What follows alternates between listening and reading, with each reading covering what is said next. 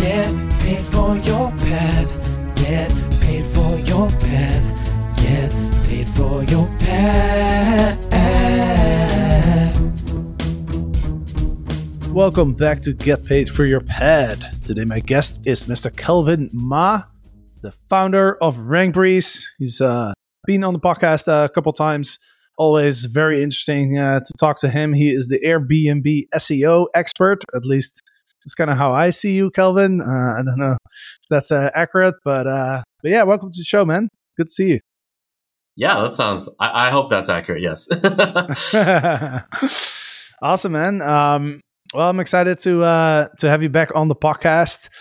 Kelvin did a very interesting study, and I'll let you share the details. But essentially, you analyzed a staggering 1.49 million Airbnb pages to gather insights on these listings and specifically the rankings. A total of like over 29,000 properties, just to get an idea of like what kind of ranking factors are important, what's changed. So I'm super excited to dive into the takeaways. But before we dive into the report, Kelvin, has anything changed in the last year or so when it comes to like Airbnb visibility? I know Airbnb introduced the categories, which was kind of a big change. When was that? About a year ago or so. Have you seen any major changes recently?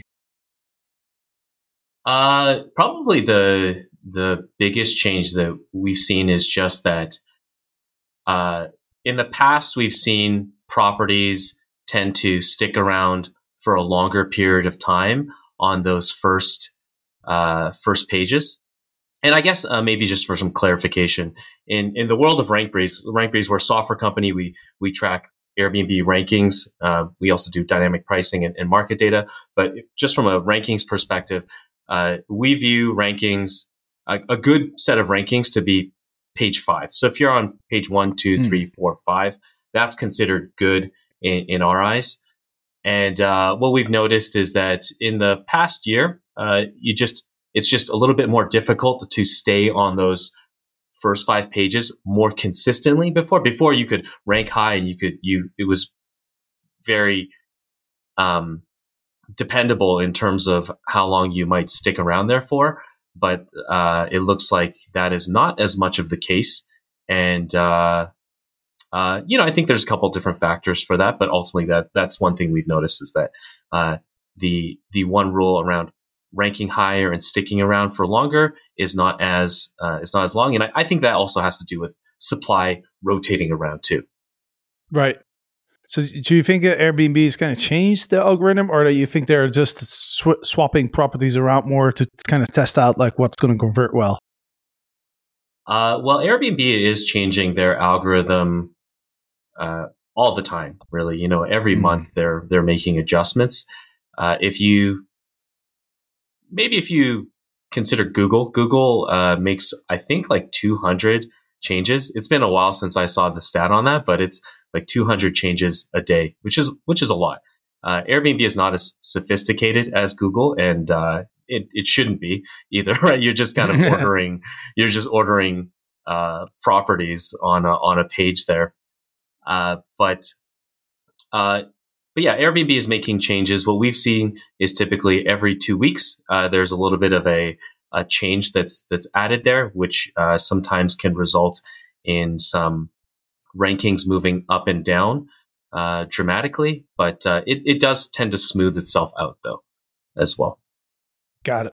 All right. Well, let's dive into the Airbnb rankings report. As I mentioned, you've analyzed 1.5 million pages to 29,000 unique properties. So I'm excited to hear the takeaways. Yeah.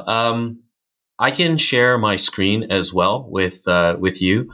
And so we can kind of go over it from that perspective. But, for the audio folks that are listening, and I'm guessing it's mostly audio, we'll be really cognizant of the fact that when we're looking at charts, we'll try to describe it as well as possible, but also try to make it simple too.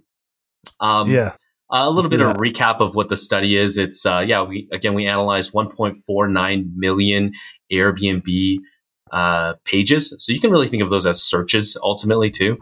So 1.49 searches million searches, and a little over 29,000 properties, unique properties.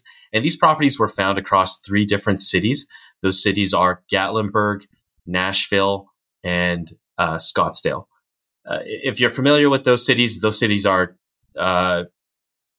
pretty competitive, I would say.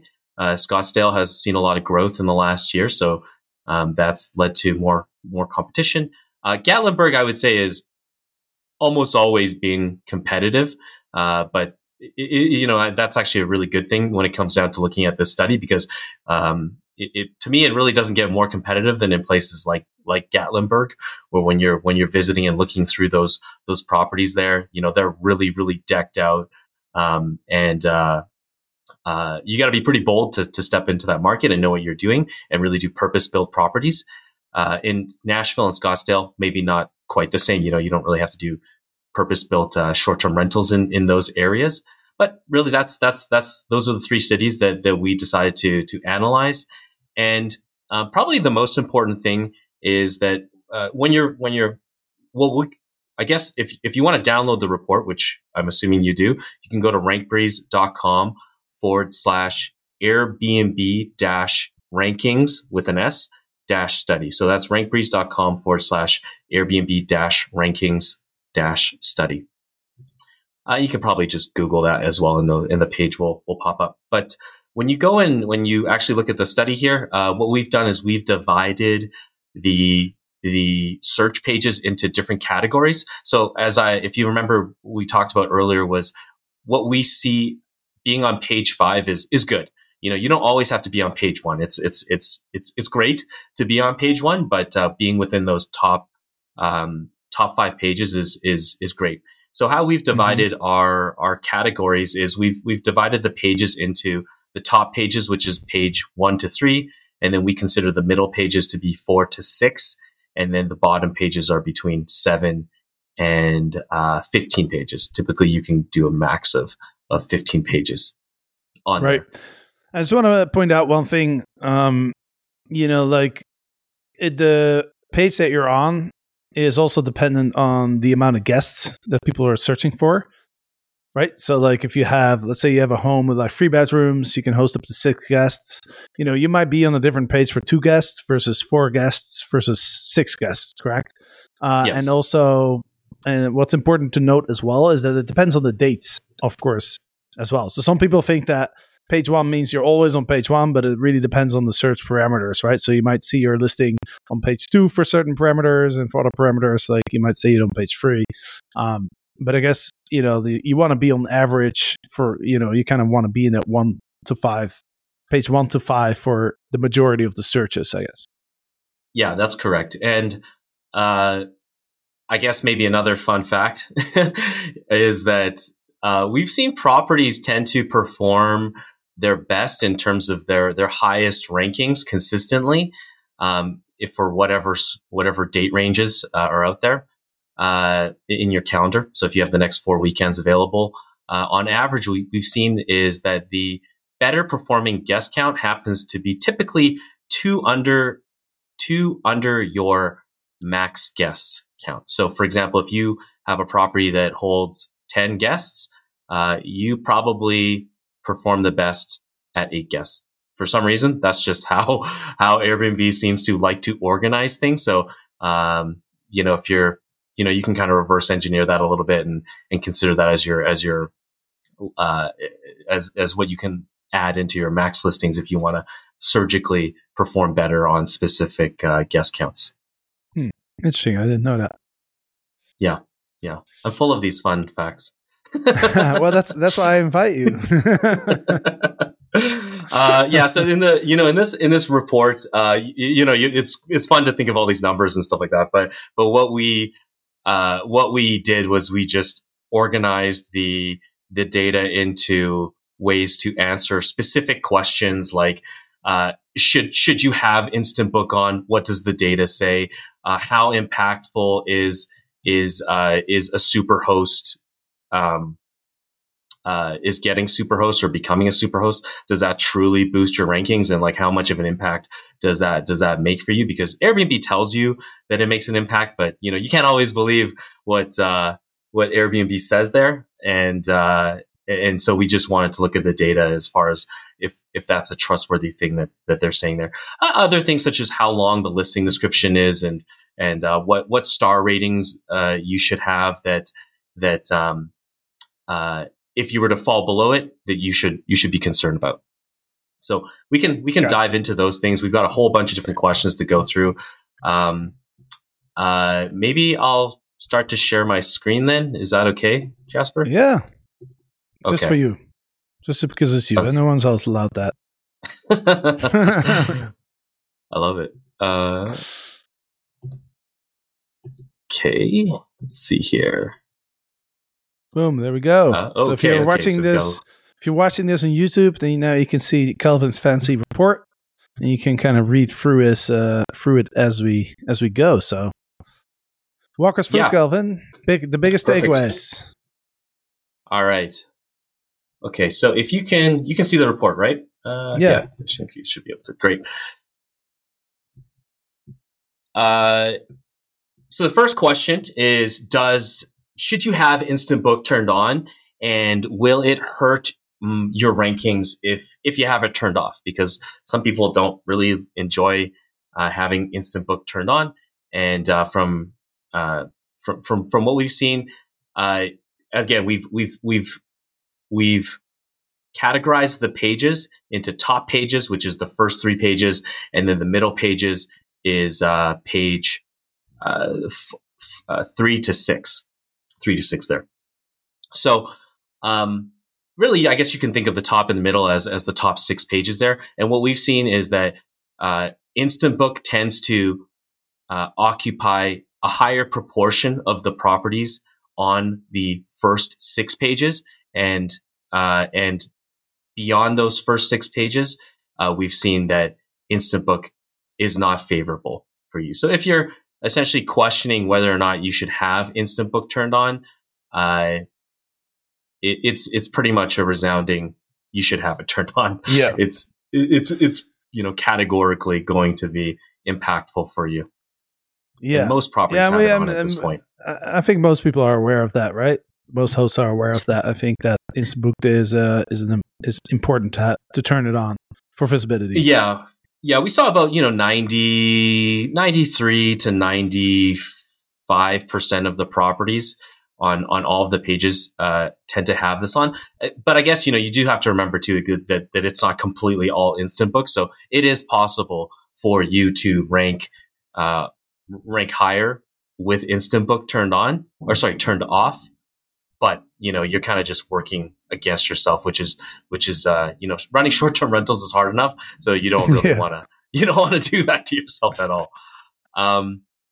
Maybe another interesting thing is that we also looked and considered what do properties without Instant Book have, and properties that don't have Instant Book turned on, we noticed have a similar number of reviews, but they also had slightly better rankings though, and also a fewer number of photos on average. So those properties that had Instant Book turned off, we noticed had slightly better ranking or ratings, star ratings.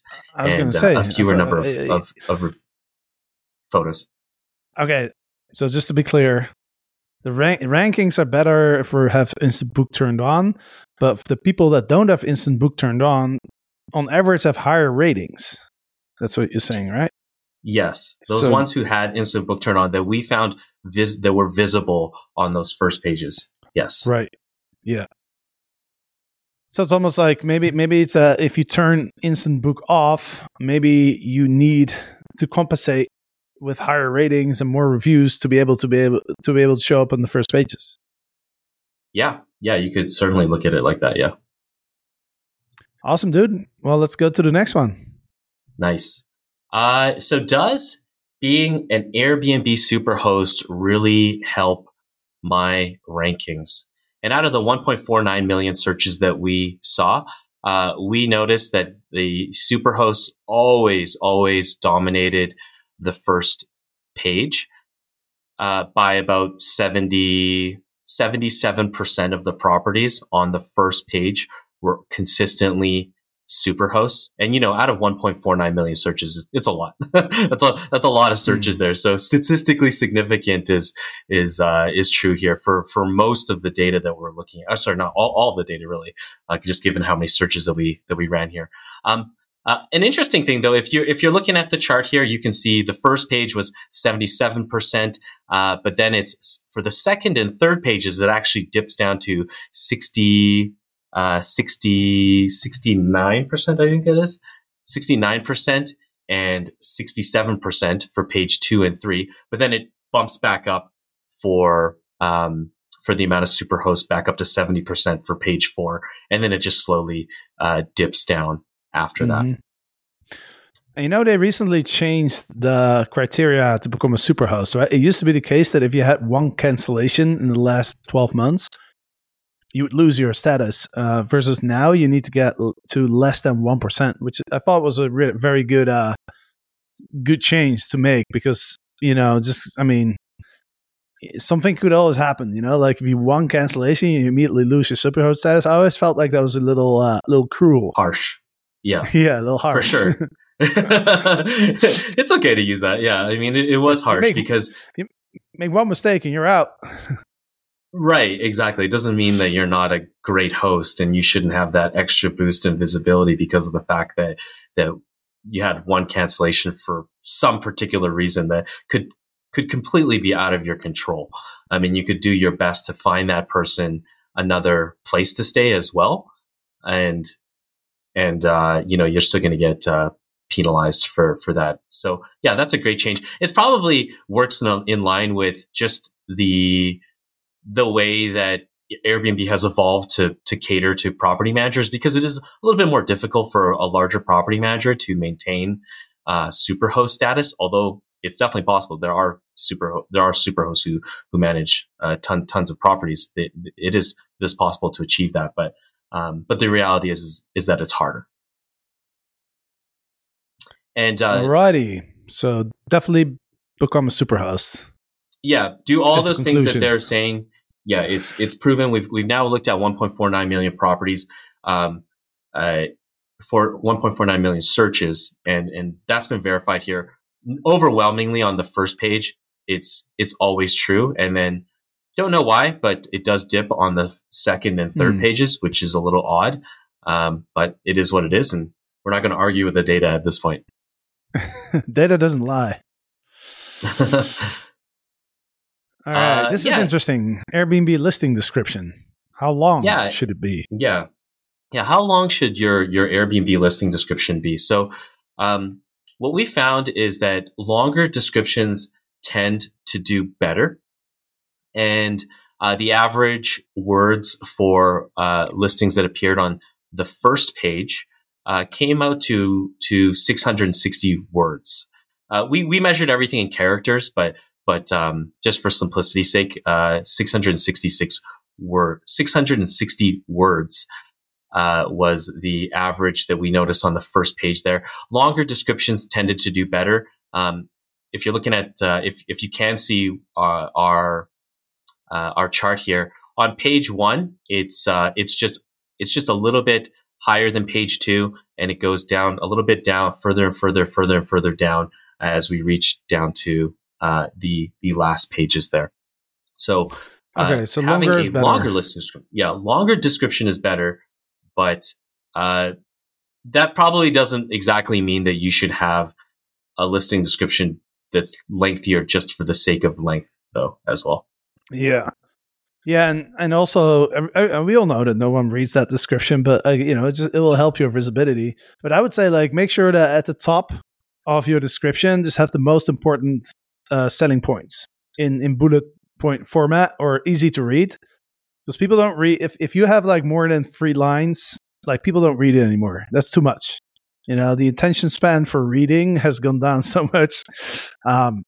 So I would say make sure the top is very easy to read and the most important stuff there. And then below you can kind of, add more detail, context to everything.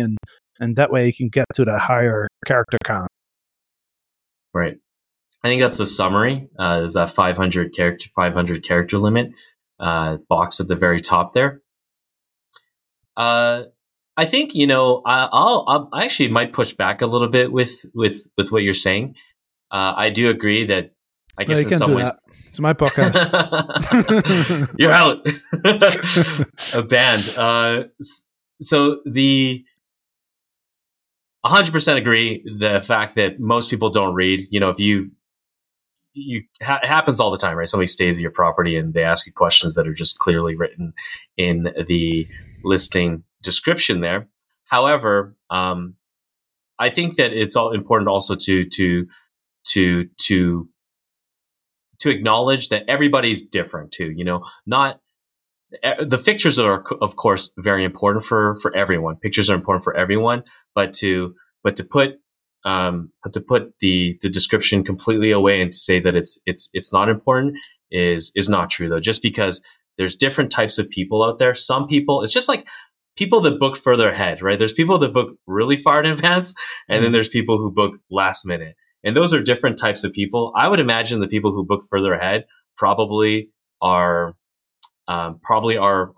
big readers in a sense. They're going to read your listing description a little bit more thoroughly because they're maybe the research type of booker. But yeah, and maybe people that book last minute might. Of course, I don't want to offend anybody, right? To say that if you book last minute, you don't read stuff. But yeah, it's just like when we're hiring people at RankBreeze, we always ask people, have they booked an Airbnb before, and what were the decisions that they made to decide to book that property that they last did. And everyone tends to have different answers, and it certainly varies between men and women. So that's why I just wanted to put that little bit of caveat there that even though we do experience those people who don't read the description, but I definitely read the description for sure. When I book at a property, I want to make sure that I'm reading this thing top to bottom because I don't want to make a mistake. With it, especially I think even people especially people with families. I bet you people with families tend to read descriptions a lot, just because there's a lot of characteristics when you're booking a property. And you've got maybe a small infant there. You really need to make sure that there's things there. Yeah, I guess we could say just don't count on all your guests reading the entire description. Yeah, exactly. Exactly. Sometimes, when you're operating a business, the things that float up to the top are maybe some of those negative things, but the people that are the most relaxed to stay at your property, that never bother you, you never know if they read the description, and maybe they have. Maybe that's why they're so happy about it. All right, let's go to the next. So we've talked about instant book, superhost status. We've talked about the length of your description. Now let's talk about star rating, review star rating.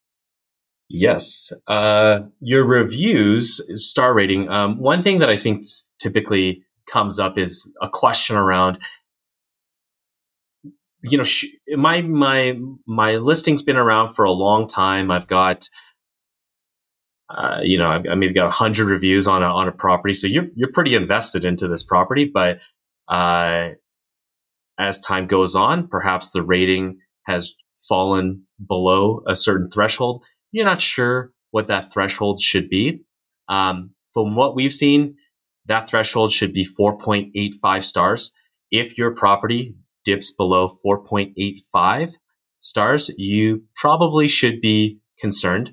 Of course, that's not really going to just your property's not going to just drop down to 4.85 right away.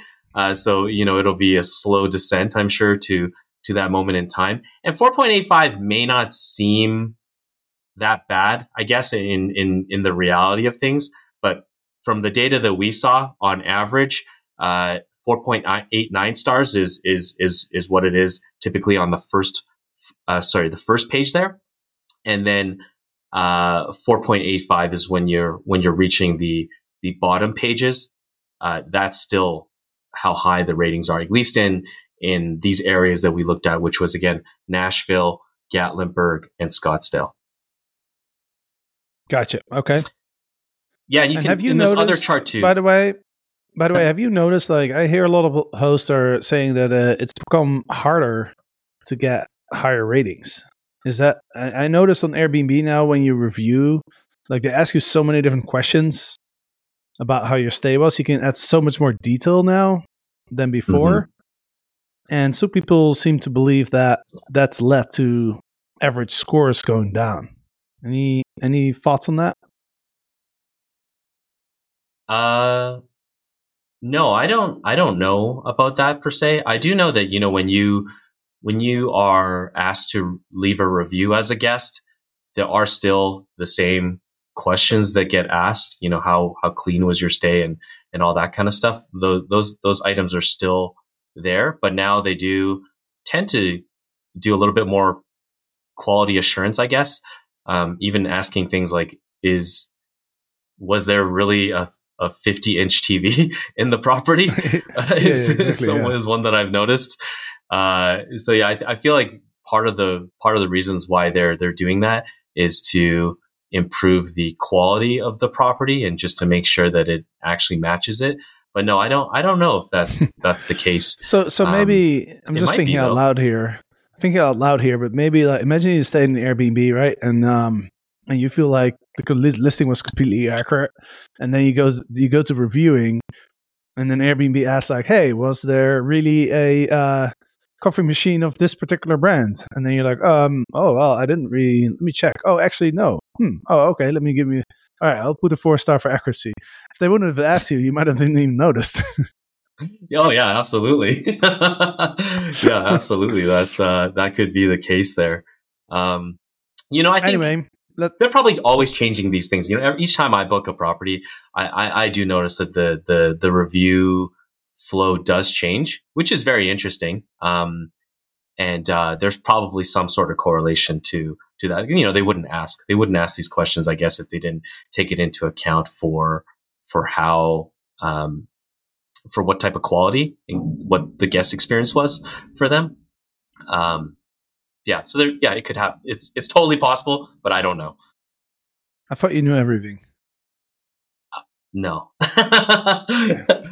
I don't know everything, but I try to give as much and research as much as we can for the community, for sure. All right, let's go to the next one. How many photos should I have? Yes, so out of the 1.49 million searches, we discovered that your listing should aim to have at least 31 high quality and appealing photos.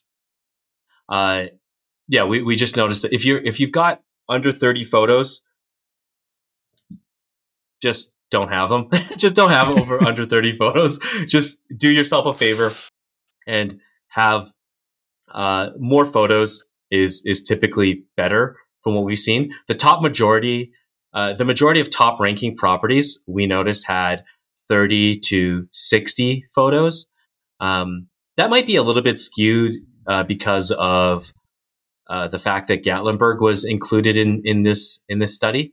Gatlinburg just tends to have more photos there because there's maybe more things to take pictures of in a way, because it's a cabin area, so you can take a lot more pictures of nature. There's more opportunities in that way. But we've seen the top ranking properties, though, typically have between 30 to 60 photos in place. And the more photos, the better, actually. So we noticed that on the first pages, again, we've got a little chart here listing between page 1 all the way down to the last pages. And it's just decreasing. The number of average photos decreases slightly the further down you go. So the more photos, the better. Got it. Okay. 30, that's quite a lot. I see a lot of listings that have like 15, 20 photos. Yeah, that does seem like a lot, but that's what the data says. So that's kind of what we're going with right now. We'll go with the data. All right, next one. Yeah, so for those folks that are large property managers, the question that we asked was, should you keep all your listings on the same profile? from a pure business perspective, you might think of it like you're kind of spreading your eggs around, not having all your eggs in a single basket. So you might have all your properties on a single profile. And we wanted to try to understand, does that make sense? Should you spread around your profile, or sorry, your listings on different profiles if you're in the same city? If you're in different cities, Jasper, I think you mentioned this in the mastermind call with your group there, that you notice that big companies tend to spread their portfolios and have separate Airbnb profiles based on the city that they're in. And yeah, that's great, and that works in that perspective. And I would imagine it's probably just because it's easier for revenue managers to keep track of those things, and maybe even accounting is perhaps a little bit easier in that perspective too. But from what we saw is that actually having a large number of listings did not hurt you from ranking higher on those first pages. So we kind of thought maybe there's a possibility where if you have a large number of properties, you might not rank as well, just because Airbnb does like to highlight the fact that they're about hosts, not about property managers sometimes, right? So yeah, that's what they say, but then they really want to make more money, so then they're happy with the property manager. So yeah, exactly. Well, I think it's kind of one of those things too, where the majority of people are not property managers, right? Most people are not property managers on Airbnb. Most are operating on much smaller, maybe just 1, 2, 3 properties, right? So they are really speaking to the majority of their hosts there. But are they really discounting people that have large numbers of properties?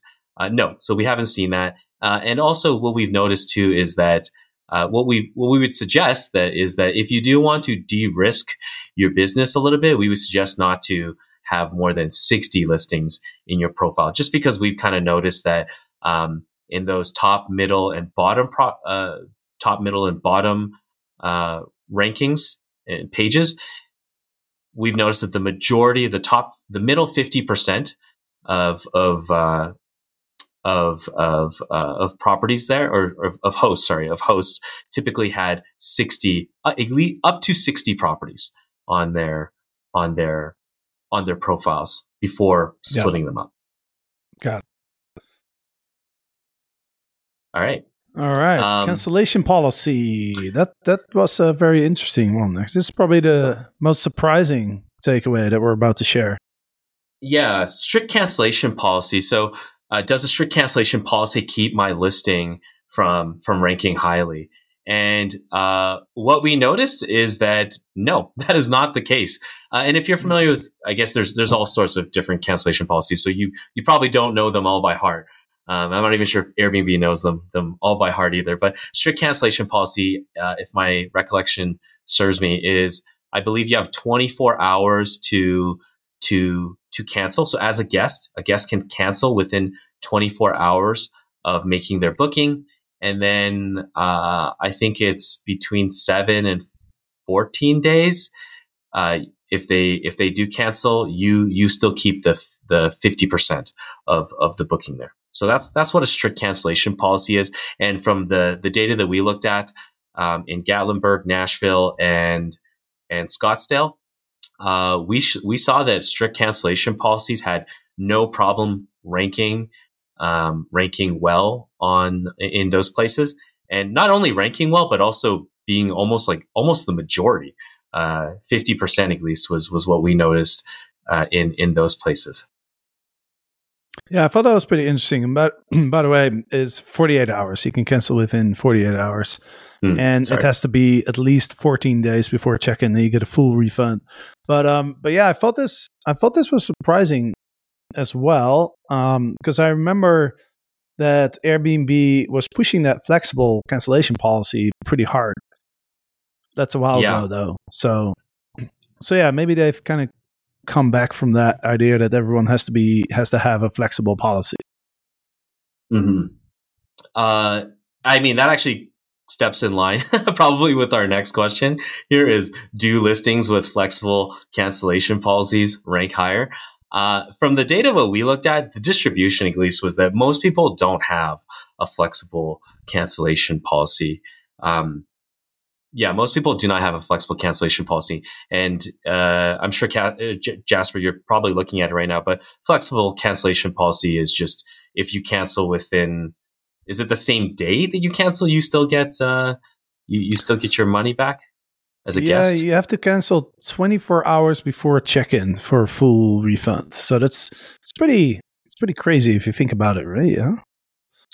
It is, but I do think that, maybe on the flip side of things, I think most hotels actually have a flexible cancellation policy, though, right? Like you can cancel 24 hours ahead, and depending on where you book, you'll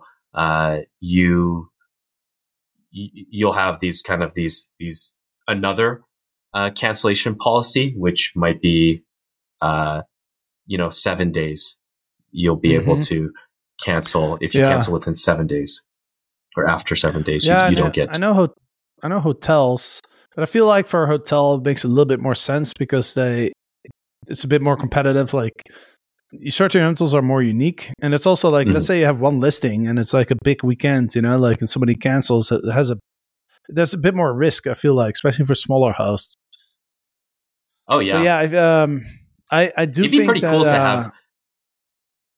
I was going to say it'd be pretty interesting if one day.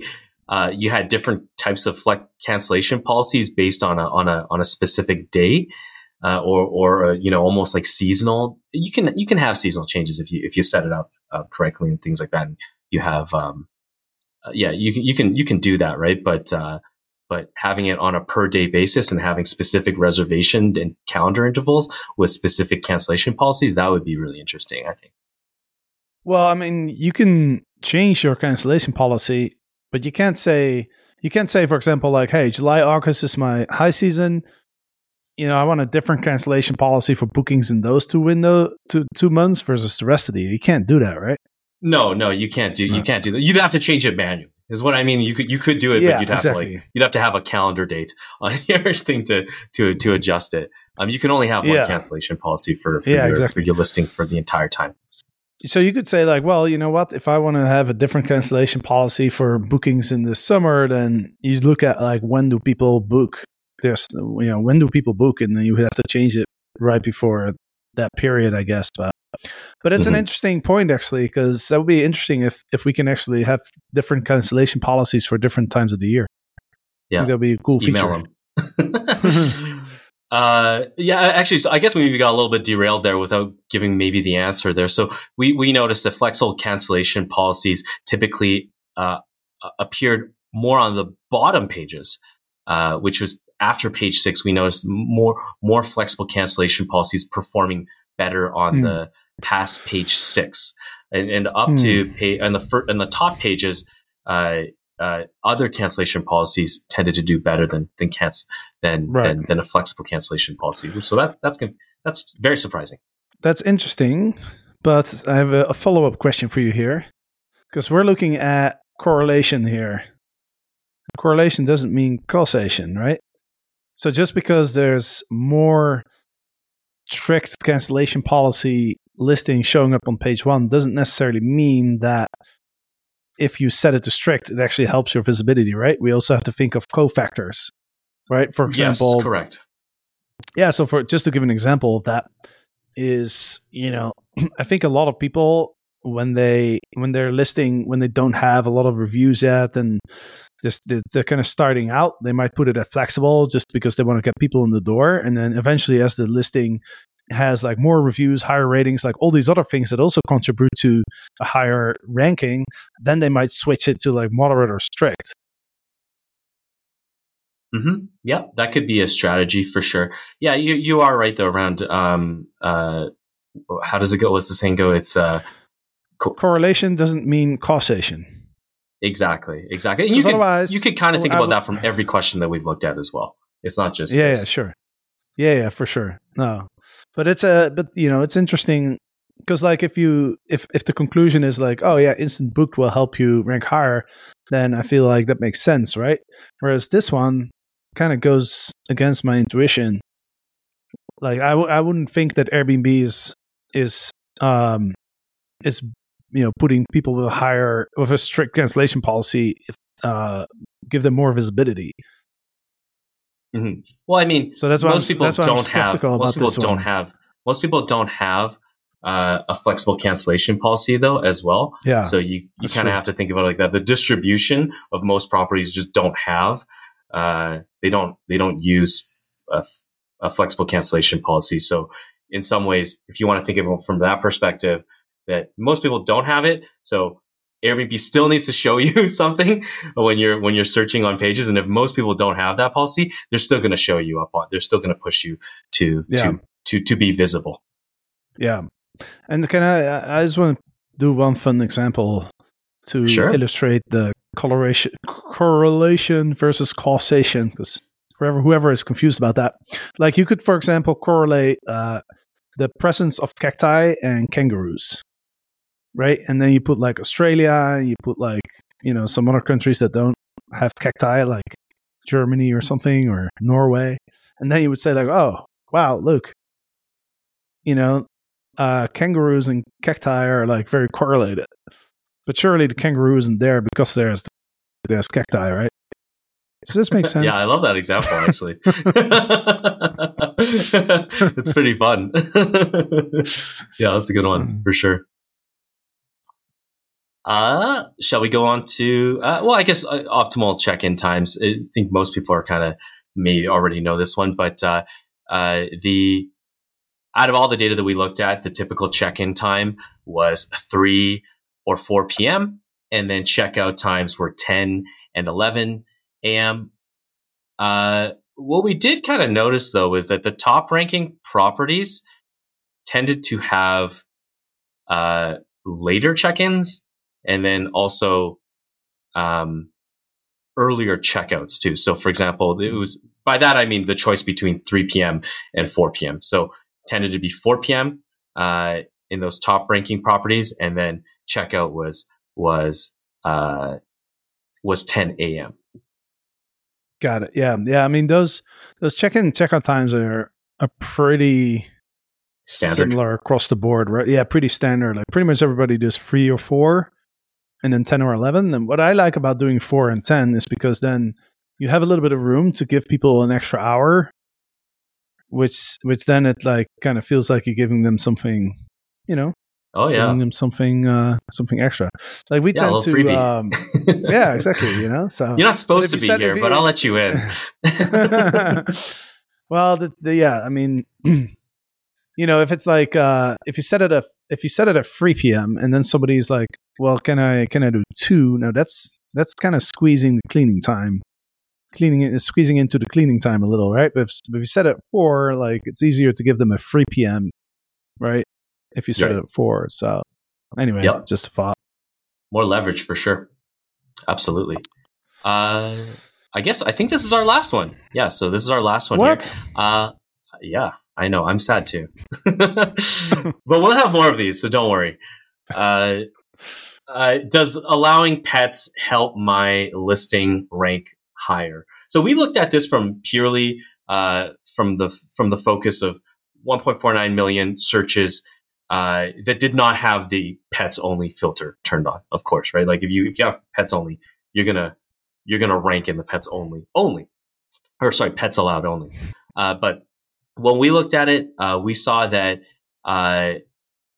properties that did not have that did not allow pets tended to rank higher on those top pages, quite aggressively, more actually, and in the middle pages it's pretty even, and then on the bottom pages, the properties that did allow pets tended to rank higher on those pages past 6. You mean there's more listings that allow for pets on the bottom ranking pages? Yes, yeah, that was probably a clear way of saying that. Well, what's your thought about that? I'm going to have a controversial thought again here.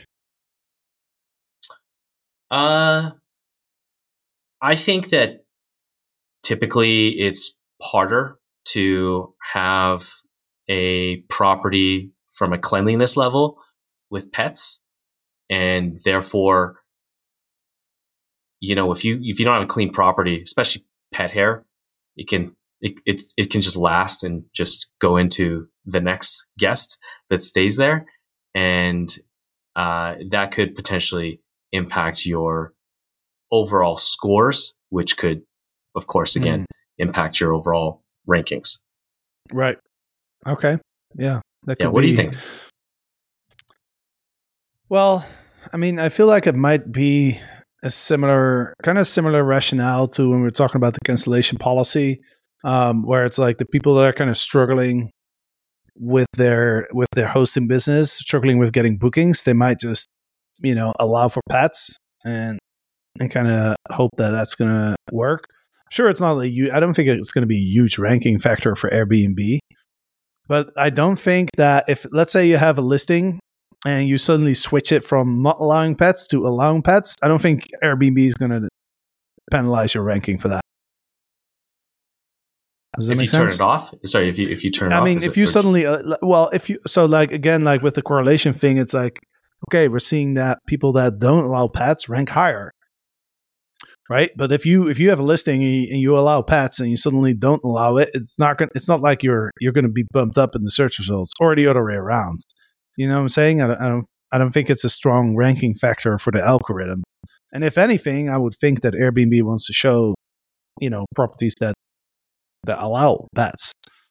But yeah, I mean, just from this might be a better chart than the one before, but you can see it just progressively gets higher. So the first few pages, it's at 20%. Sorry, page one. Let's say page one, it's at 22% of the properties on the first page, and then let's just say page 10, for example. On page 10, it goes up to 27%. So from 22% and 27%, we just kind of see a slow progression up to the end pages, the last pages, where properties that have pets allowed seem to be appearing more than when they are, and they don't appear as much on the first pages, but they appear more on the last pages. Yeah. Got it. Okay. I guess it also kind of think, it's sort of, would you book a property if it allowed pets? Like, it probably doesn't stop you from booking a property, right? If you're not coming with a pet, I mean, if you're not coming with a pet, you probably wouldn't discount a property that allows pets. Well, some people do, because some people are worried about allergies and cleanliness.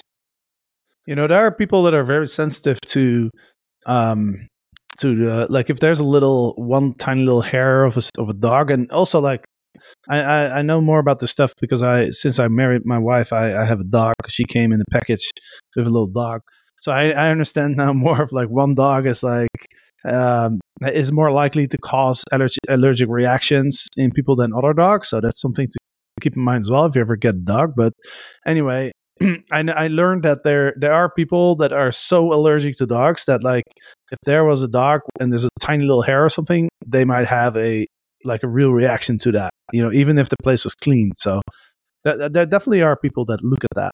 It's probably a minority, I would think.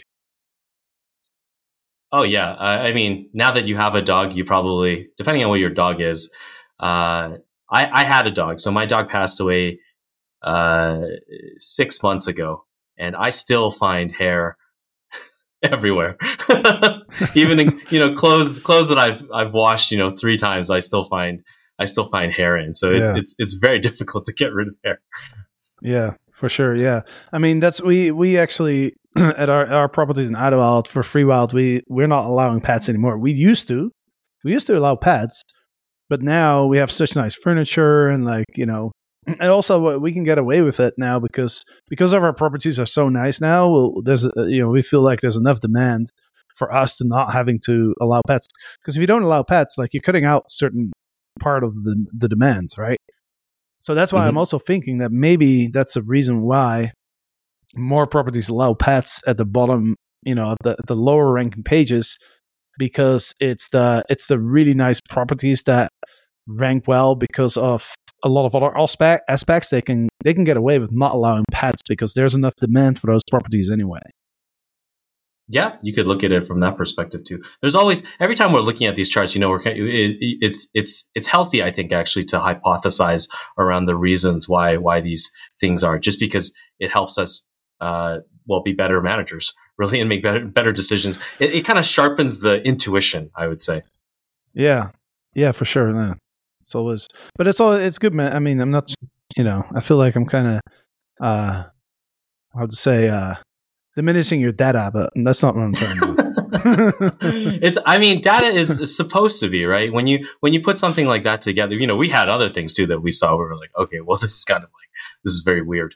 I'm not quite sure if this is going to make a lot of sense here to include there. And, it also depends on the questions that you ask and all that kind of stuff too, right?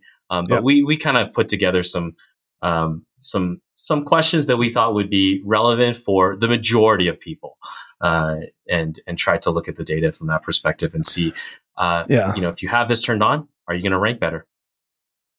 Yeah, and I recommend everybody download the report at rankbreeze.com. You create a really very difficult URL, so I would just put up a pretty link and just make it rankbreeze/study. That's I'll do that. Yeah, I'll do rankbreeze/study. Yes, I will do that. So that will help. Yeah, that will help with the amount of people that are actually going to download it. Yeah, I will definitely do that. All right, so rankbreeze.com/study. By the time this podcast goes live, you'll have that fixed, I'm sure. Even I know how to do that, so I'm sure you know how to do that. Yep. But yeah, go ahead, guys. If you're listening here, rankbreeze.com/study, download the report. Definitely some really interesting data in here. And as you have noticed during this podcast interviews, it's up to you how you want to interpret the data and kind of what conclusions you believe that you can draw from it. But hopefully our discussion and slightly different viewpoints here and there maybe will help you to kind of form your conclusion as well. So hopefully I think this is helpful. The data is always true, right? The data is always correct because it's data doesn't lie. It's not that the data is incorrect. It's just how we interpret it and whether, again, is correlation causation. Exactly. Yeah. Awesome. Cool, dude. Well, I appreciate you coming on the podcast and creating these cool reports and sharing all this info with us. Yeah, thanks, Jasper. It was great to see you again and be back on the pod. All righty. Thanks, Kelvin. And for the listeners, hope you enjoyed this podcast. Again, if you want to watch the report, if you want to see the report as we're going through it, you can always check out our YouTube, because on YouTube we have the actual videos, right? So you can listen to the audio, but you can also watch the videos. I noticed, by the way, there's a couple of podcasts that I listen to, and they have video on Spotify as well. And we're on Spotify, but we don't have the video on Spotify. So if you consume the podcast on Spotify and you think we should do video on Spotify, then let me know, because that's definitely something that we can make happen. So with that said, hope you enjoyed this podcast, and we'll see you next time. Get paid for your pet. Get paid for your pet. Get paid for your pet.